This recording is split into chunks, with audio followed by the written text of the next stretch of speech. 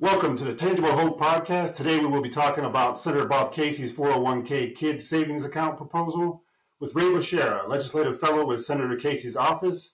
My name is Willie Elliott. I'm a professor at the University of Michigan, and my co-host is Melinda Lewis, a professor of practice at the University of Kansas.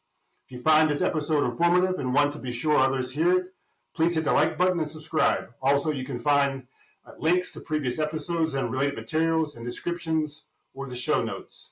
Ray, please give us a little bit of background on yourself and all that you've done in the CSA field.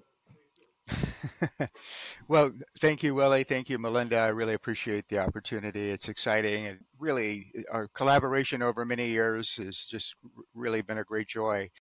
So, I've been in the field for 30 years, started working with Michael Sheridan back before Assets in the Poor was published, so in the early 90s, when I had a different job on Capitol Hill. And there my job was to draft legislation and sort of bring this asset building idea to U.S. policymakers who at the time were trying to, quote unquote, end welfare as we know it and do something about hunger. So Michael's manuscript appeared. I thought it was great. He and I and Bob Friedman and a few others put together what 7 years later would become the Assets for Independence, match savings accounts, IDAs for low-income people.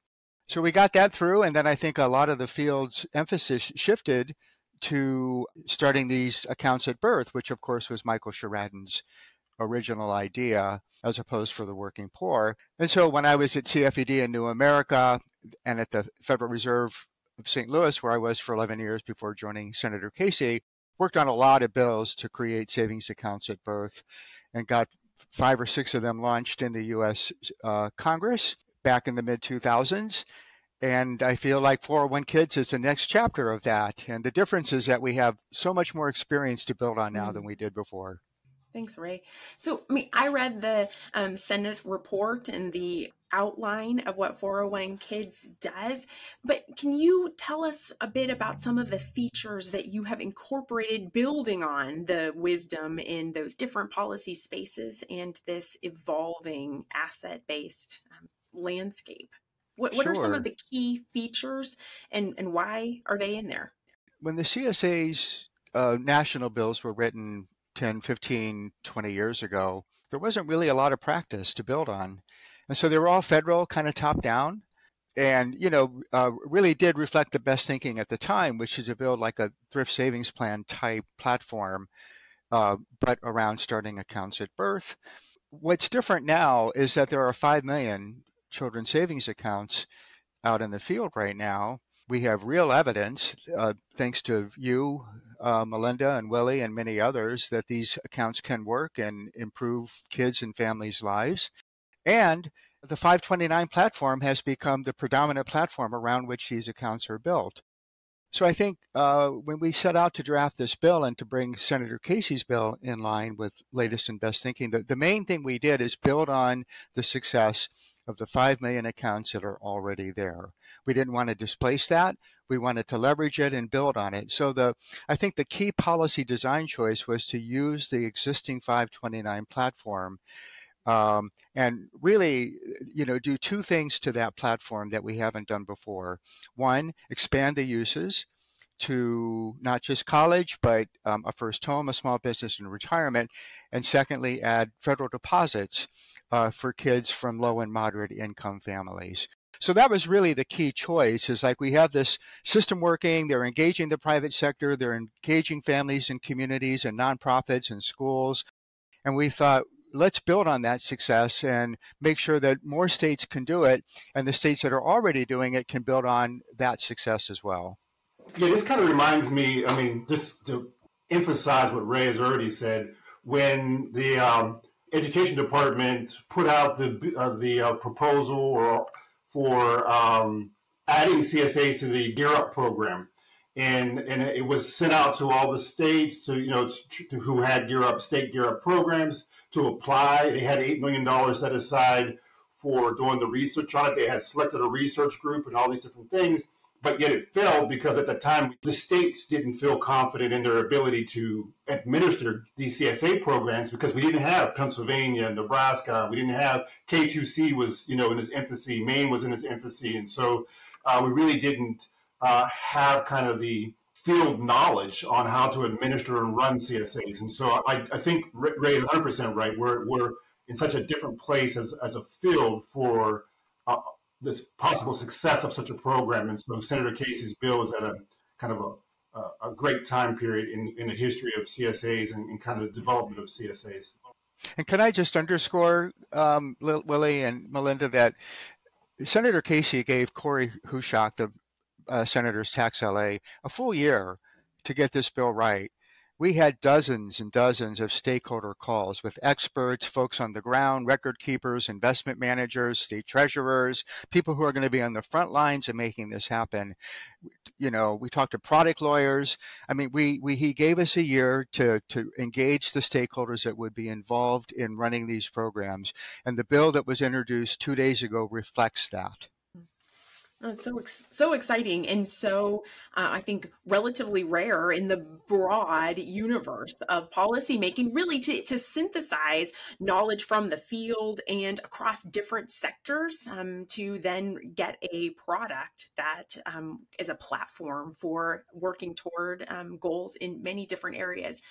I wonder if we can just talk a little bit, Ray, about what the reaction has been to the idea of leveraging the 529 instrument for purposes in home ownership and in entrepreneurship. Like in many ways, it is a deviation from the strict purpose for higher education, and certainly among the folks that you talked with, I would imagine that the ones who wanted to see CSAs used that way are excited about it, but that's not how everyone thinks about the 529. So just thinking about I'm interested in not only the reaction, but then in policy, what has to happen for the 529 instrument to be used for these other purposes?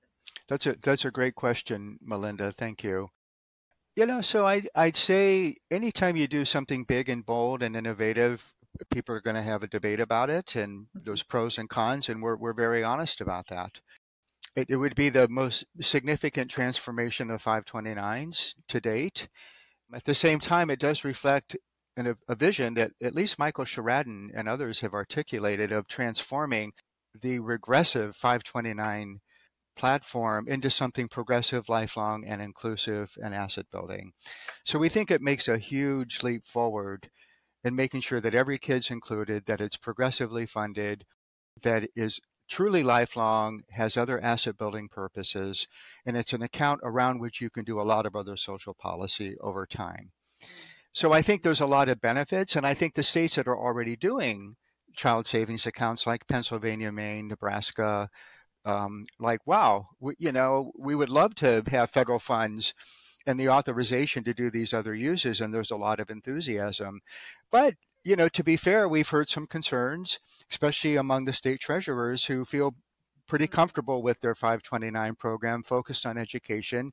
They've built up their programs over the last couple of decades. I'm not sure that they're ready to embrace a bold change like this. Now, we recognize that. And so the way Senator Casey's bill is designed is that no state is required to adopt 401 kids. Okay, it's purely optional. Purely optional. States that opt in to do a 401 kids program would have to play by the rules if they want the federal money, but then they get that money and they can expand the uses. And the 401 kids would be sort of carved out of their existing 529 program so that the two could work together kind of seamlessly.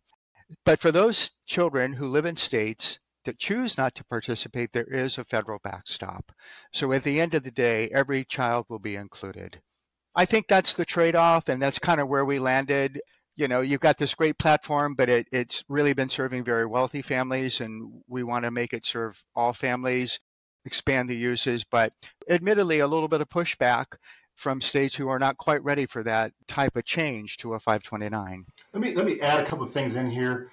I'm sure this wasn't necessarily directly in Senator Casey's kind of idea or whatever else, but the bottom line is that it does make this policy much more friendly to things like baby bonds, the kind of baby bonds movement and stuff like that, because they have a more expanded use. And while this is a CSA or child development type of program, it is a large dollar program. And so I think that's important, that while it might not be as inclusive or exactly what all treasurers want, it does broaden the camp and allow for others to kind of join. Because if we're ever going to get any of this kind of stuff passed, we need a broad tent. And so I do think that's not the main reason. I'm sure, I understand that there's really a lot of reasons for why there's this expansive use of it, but it does allow for an on-ramp for people doing baby bonds programs or whatever else. I know in California right now, they're debating and thinking about, they already have a statewide CSA program, and they're trying to figure out how to do a baby bonds program as well. And in my mind, these things should be married together. And this kind of proposal and these kind of changes to the 529 system allow for that to happen, because baby bond programs have a much broader use for asset building in general, and the idea of reducing wealth inequality. So this would add that money to that. Think about it. If somewhere like California makes the kind of state investment in kids' accounts as they're talking about, and then you combine that with the federal investment, and now you're really beginning to build some wealth. And then if it has the kind of features that a CSA brings, and allowing for outside streams beyond the state and beyond the federal government to contribute to those accounts, man, you might actually, in our lifetime, do something with wealth inequality, right? I mean, otherwise you're only going to partially meet these things. And so this is why this is so fundamentally important to me. And lastly, I will say that some of our recent history helps people understand that the 529 can evolve. What I mean by that is, we saw changes to the legislation with regard to, hey, now you can use some of that money early on in a kid's life for their early education outcomes, right? These kind of fundamental, maybe Ray knows, there was a recent change to 529s as well that gave it a more expansive use. So my point is, in the fact that we're beginning to see the 529 structure as something that can be changed, even the ABLE Act, even though it doesn't directly link, but it shows that we can make changes to the 529. It's not a fixed kind of legislation, that we can make these tweaks and have it serve more people and really have a chance at tackling wealth inequality. Yeah, thank you, Willie. If I could, I'd like to just elaborate a little bit on the sort of the interaction with baby bonds. And we had many calls with the folks pioneering baby bonds, sat at many tables with their chief advocates. Senator Casey has no interest in getting in the way of those really exciting efforts. If a state can pull together funds for a dedicated baby bonds program, that's great. Where I think the two policies come together at the state and local level is when we get to distributions. If a child is fortunate enough to grow up with a 401 kids and a state baby bond, then they're going to have two sources of funds going to that asset purchase when they're ready to make that purchase. You could argue that maybe they should be one policy, and because both baby bonds and 401 kids are run by state treasurers, I think there is that sort of synthesis opportunity that some of them will probably leverage. But as you know, a lot of the baby bonds programs are not built on the 529 platform, and some of them are. So I think there is an opportunity to try to get them both to be on the 529 platform. But for those that choose not to, like Connecticut, I simply think, well, okay, that kid's going to have more resources to draw from when he or she turns 18 years old. They'll have their 401 kids, they'll have their baby bonds money. I'm going to push back. Please do. Look, please do. And I can, because I'm not attached to any of this. So I will say that it's kind of like small dollar CSAs, what I call small dollar CSAs. So we have all these state programs that currently exist that put small amounts of money in the accounts and don't have the robust kind of deposits in that. Well, you say, and everybody says, well, these two ideas are foreign, CSAs and kind of large dollar deposits, because CSAs are about the same. But what it was is that at the moment that CSAs became at the state level and we started having, the seed demonstration, there wasn't the finances or the public will or the infrastructure to do something different. And so that's where baby bonds are at. What they're having this moment is that, yeah, they have this great idea, and really is a great idea. And certainly they could exist apart from one another. But the reason why Connecticut is not using the 529 because we don't have the changes that Senator Casey is proposing within the 529 to facilitate a baby bond. Once those changes are made, it makes less sense to have two separate entities. Secondly, if you have two different pots of money, the money doesn't grow as fast. You know what I mean? If you have all that money, the more money you have in an account, the faster it grows and the more it grows, right? And so it's too logical to combine these things. I understand why it's not happening now. It's not happening now because we don't have the infrastructure in place to allow it to happen. But if we can get these changes made to the 529 system, then it makes a lot more sense to combine these things. And that's not eliminating either one because we had the small dollar CSAs and we had the baby bonds who were putting a lot of money in them.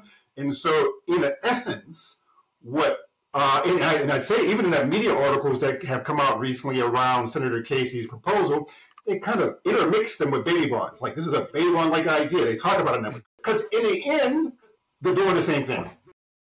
I can't disagree with you, Willie. I think I wish we had a progressive, inclusive 529 structure like 401 kids in place. And then I think the state treasurers and others would have just built on that. It would have been a lot easier. But we don't have that. And it's sort of hard to imagine the baby bonds advocates sort of like, well, we better not start this because we might get this 401 kids bill passed, So I think at a minimum, the minimum is like, well, can they at least work together at some point, should both of the policies go through? And I think with both of them being under the state treasurer, there is an opportunity for synthesis and, collapsing them into maybe one program at some point, right? I think there will be that opportunity simply since they all come under the same state treasurer. Who knows? The one thing I will say, though, is where we definitely need to work together is on federal policy. I guarantee you we will have one big shot at a big federal policy here. And I think it's really critical that folks come together, whether you're working on baby bonds or CSAs. We need to unite around some bill. And Senator Booker has a very compelling, exciting proposal around baby bonds. Senator Casey's had a child savings account bill for longer than Senator Booker has. And now, of course, Senator Casey has updated his bill, but the two senators shared a stage at an Aspen event, pledged to work together, knowing that they're going to have one opportunity. And I just hope that the field recognizes the rare shots we're going to have for a federal bill and that, we come together around whatever that bill may end up being. And, Ray, I kind of wrote the origin story paper, which really advocated for everybody coming together. And so I'm certainly for that. And I do think it's important, while this doesn't exist now, just to emphasize that it would put us in a better spot in the long run if we had this kind of infrastructure. And from having talked to big people implementing baby bonds, that is a struggle that they're having is how do we put the infrastructure in place to do this? One last thing on this, because this is a really important topic. Because I know that there are national conversations going on with experts across the two fields, and they're trying to figure out what are the key principles for kind of asset building for children that combine in some ways these two policies. And I think that, and we've always, even in the CSA field, we've had this problem where we've thought, like in the beginning, all that mattered was the infrastructure, right? We didn't care about the money. And now we're at the point where it's kind of like all that matters is we get together. Well, it does matter that we get together 100%, and I don't see any reason why we shouldn't. But we also need to make sure that it can be the kind of bill that puts us in the best position, both from our ability to administer it and also in the ability to build wealth for the poor. Because we can have all our little differences, but in the end of the day, low-income people are going to get a policy, and it's either going to work in their lives or it's not, and they're going to be blamed if it doesn't. And so we darn well better have the key principles as key principles, things like, we're talking about here. So I think compromise is good so long as it doesn't compromise the outcomes of the poor. And too often compromise means that. Because it's also, this is another piece, a quote from Senator Casey in some of the announcement of the legislation, that to me is another place where it's both and we have to aim at both and instead of this or that. And the quote was this, that lack of income means you can't get by, and lack of wealth means you can't get ahead. And that is about tangible hope and every child's right to have that real stake to plant and to work from. And it also is one of the things that divides us often. People who all care about people who are living in and near poverty, and some say, well, but we need to help them meet their needs today, and others saying, and we need to focus on a real tangible hope for the future. I'm interested, Ray, technically in 401 kids, what in the legislation, in the structure of 529s that is envisioned, might protect or could protect people's ability to draw the social safety net programs that they rely on today, or help them in the moment to be able to get by, perhaps akin to what we see in ABLE. And then also, so like in the actual policy, and then really more broadly, how can we, as a field and as people who are listening to this, care about families in poverty, overcome that other dividing line around income versus assets? Yeah. So I could not agree more that it's a both and. Families need both income and assets. And I think the value of our field is to put the assets equation on the table. It's not a trade-off. It is a both and. So that's a really important point. I would point out with regards to poor kids that Senator Casey has been one of the Senate's leading advocates for an expanded and permanent and refundable child tax credit. That is a critical policy, and he's doing everything he can to get, at least that credit partially revived this year. But as the senator said, we need both money to help people get by and to help them get ahead, and that's where the wealth piece comes in. So within the bill itself, whatever you save in your 401 kid does not count unless your savings goes over $100,000, which is not likely. But that's the limit that's in the ABLE Account Act that Senator Casey also pioneered. And so we thought we would just use that same standard. So I do think that that's really important. But it is true that there's no access to the funds before 18 from the parents or the child. In fact, it's kind of locked up in an omnibus account managed by the state, and the family can make their own contributions, but once they're contributed, there's not really access to those funds either. So, what we advocate for is complementary policies to help families meet their day-to-day needs. And in particular, we're very encouraged by the quote unquote sidecar emergency savings experiments that are attached to retirement accounts, some 529s, some housing programs. If you want to build wealth over the long term, I think the research is very clear that you need some emergency and flexible savings as well. And we very much support complementary policies to 401 kids that would do that. In the announcement of the bill from the senator, an acknowledgement and really a signaling to everyone who's watching the legislation that this doesn't mean instead of or better than income supports. It means bringing the often overlooked side of family economic well-being equation really into the discussion. I thought I'm celebrating that. And it was a great quote too. It was terrific. Willie, what were you going to say? I'd like to add in is that we have seen a strong, and I've been in several conversations this week that suggest that this is even growing farther.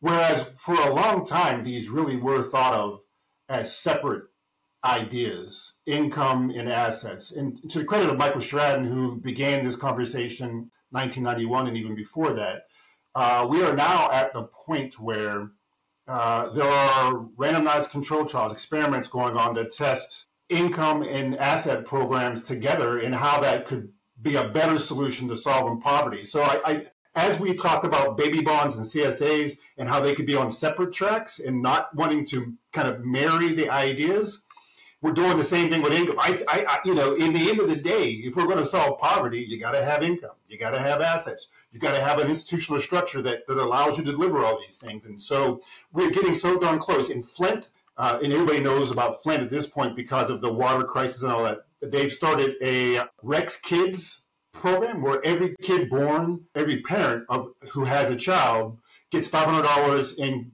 like a guaranteed or conditional cash transfer in their account. And we're doing that in St. Paul already. We're already testing that, right? And so, and that's just two. And then when I talk to my guaranteed income people, and this has changed within the last year, where they were really thinking about these things almost in conflict with one another, where now we have these experiments go on, and just hearing their conversations, now they're thinking about, wow, maybe we should put income and assets together. So, Melinda, I think I'm going to give us some kudos here as well. We've been having this kind of conversation and trying to get people to that point for years, and I think that we're really seeing real tangible evidence that there's more and more people understanding if we're really going to fight poverty, we can't drop this principle and that principle. We need to put these things together to really do it.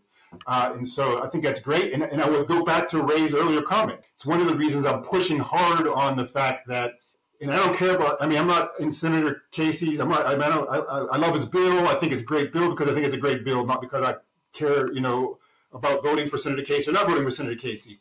In as much as we can understand that even though we don't currently have the 529 in place like we wanted to, like it needs to be for baby bonds and those to be mixed, we need to continue to build that conversation so that we fight for that because it puts us in a better spot in the end. Does that make sense to you, right? When we started talking about combining income and assets, everybody thought, right? But you keep building the narrative, and now we're at a point where, like, that's a real conversation that you can have with people, and there's real tangible evidence of having that. And so we need to do the same thing here. Is yes, we don't currently have it, but we have to make it understand that that's going to put us in the best situation to really leverage the baby bond idea and make it, really robust. That's not me pushing us apart. That's me saying, here's where we need to go to get to a better place for the poor people and have better outcomes. And we can do both of these conversations, and we need to. Ray, you said you think we've got one shot at transformative legislation for families in poverty. And so I'm not going to ask you to tell us when is that chance going to come, Ray? I know that you don't have a crystal ball either, but I'm interested in anything that you can and would be willing to share about where you see perhaps some of these stars aligning, these conversations that Willie referenced converging and changing. Like, what signals how proximate that one opportunity might be in, and then what can any of those who are listening do to try to hasten that day? It's a great question. Thank you, Melinda. I can say a little bit more. It's certainly hard to predict things, and so much depends on the outcome of the fall elections, which nobody has any idea.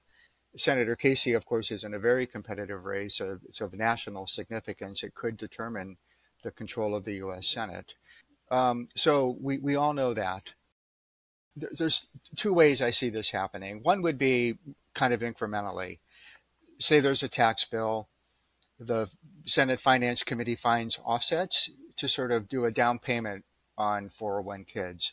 So maybe the first step for which they can find offsets is like every kid gets an account and a starter deposit. Okay. And then we wait for another opportunity when there's more money, like a big reconciliation bill, to supercharge the accounts. So that's one scenario. And we're actually in conversation with the Senate Finance Committee about what that might look like. The other opportunity is like, for whatever reason, in 2025, there's just a ton of money on the table, like the expiration of the Trump tax cuts, or a big budget deal, or a big Social Security deal. When big money's on the table, that's when big things tend to happen. And often what happens, and I'm not happy about this, is that there'll be, unfortunately, large giveaways to very wealthy families, but to make the politics work, there has to be something big for lower income families.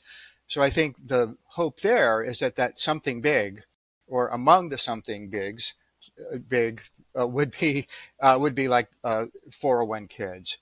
So I think those are the two ways that it could happen. But going back to my earlier point, when the Senate Finance Committee marks up a bill, it'll be one bill. There won't be like different versions of that bill, and maybe in the end it'll be a combination of what Senator Casey wants and what Senator Booker wants. Who knows, right? They both have compelling proposals. So, but I think that's the way to think about the opportunity. I don't think anything will happen this year because it's an election year, but we've all put down our markers. And I think there will be an opportunity in the next Congress, especially if Democrats retain control. Although I will emphasize that this idea has a strong history of bipartisan support. And, maybe if Senator Casey's bill wasn't so expensive, if we start with the sort of the down payment version of the bill, where every kid gets $1,000 at birth, and maybe and every kid gets an account, maybe we can get Republicans to join us on that. But, again, it's really hard to say, but you do have to wait for those opportunities. You have to be ready for them. And Senator Casey is ready. Awesome. Thank you, Ray. Willie, do you have anything that you want to add? Yeah, I'm going to add in a third possibility, which is certainly just kind of my idea of a third opportunity.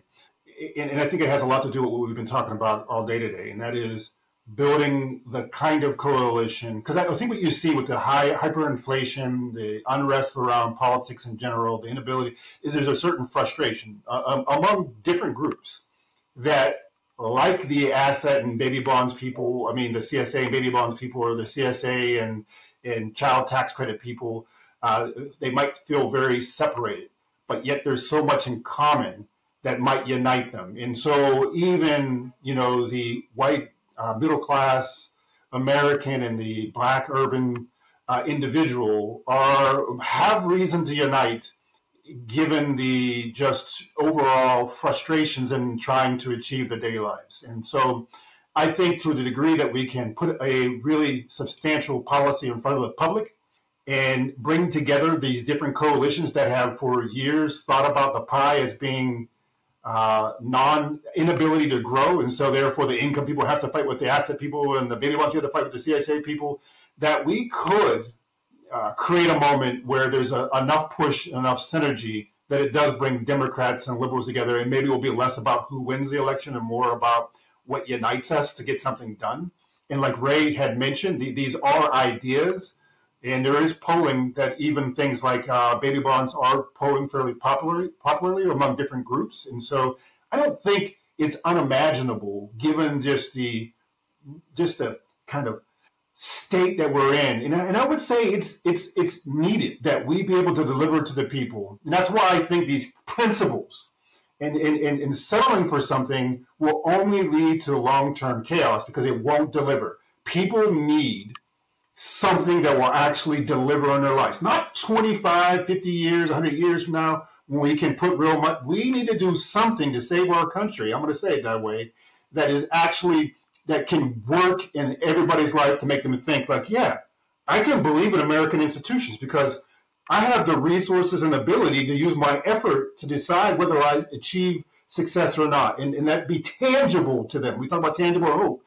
People need a policy now that gives them tangible hope for using their effort and ability to achieve desired outcomes. And that goes across party lines, across racial lines. And what we have to do is have them see that commonality within these bills. And the bills have to be robust enough that they could imagine them working in their lives. Look at our country. We don't have 30 years for something to materialize in their lives. We need to do something relevant now, or else we're going to find ourselves in total chaos, for lack of a better word, because people are frustrated in a way that I haven't seen them in 53 years. And they need something now. And politicians should recognize that they actually need to put aside whether they get credit or not and think about what would actually be most likely to bring real outcomes to these people's lives, because they need them and they need them soon, not 30 years from now. I'm sorry, that's not me preaching or being political. That and that is from a researcher. Who just cares about what are the things that need to be done so that poor people can have better outcomes so that they can once again believe in America in a way that they don't now. Well said. Thank you, Ray, not only for being here to talk with us, but really that I see you and your fingerprints in so many parts of the 401 Kids legislation and in truly even the way that Senator Casey is leading on this, I think is reflective of the relationships that you have forged, not only with him and with other folks on the Hill, but with people in communities around the country that are doing the work, making hope tangible in a child's life through the construction of asset approaches. So thank you. Well, thank you. Congratulations on getting the bill launched and out into the world and generating conversation about it that in the process, I think makes it more likely that something that resembles these statements of principles and these features becomes actual reality. So thank you for coming to talk with us, and thanks for what you do. Thanks for including me, and I'm grateful to Senator Casey for giving me the opportunity to bring years of relationships and expertise to the table and to engage with our field. And, we have a new report on 401 Kids that was introduced with the bill. I hope you all take a look at that. Your research is cited. And please contact me if you have questions or would like to offer your support. So thank you both for the opportunity, and onward. Thanks, Ray. And Willie, let's link to the 401 Kids report in the notes for this episode so that folks can go right to it. Because I did read it, Ray, made some notes, pulled some pieces out, and I think others should read it as well. 100%. We'll make sure to include those in the notes, to include the recent report that we kind of produced on kind of how CSAs are an effective strategy. Yes. So we'll include that. Yes. If you like the episode, please subscribe and hit the like button. And I'm asking for subscribes and likes. And we don't do all this stuff. I get, a little picked on for our endings. It's like with the bill. We don't really care about this podcast for the sake of like blowing it up and being some great podcast. We're doing the podcast because we want to reach different people and share this information, give people like Ray a platform to talk about this bill so other people can see it. And so we want you to like and subscribe only because if you like and subscribe, more people get this information. And so if you find this valuable, we need you to hit the like button. We need you to subscribe because it's a way that you can participate in sharing this information with a lot of other people, right? So we Is it available on Spotify? Can I find it on Spotify? It's on Spotify. It's everywhere you can find it. All right. So yes. So thanks again, Ray, because you're just a great friend. All right. And it's been a great partnership, and we certainly have all learned from you over the years, and appreciate all that you've done. And Michael Sheridan's coming soon, following on this. So good. So that's great too. So have a great one. Well, thanks again for the opportunity. Hope you both enjoy your weekends. Bye-bye. Thank you, Ray. Bye-bye. Take care.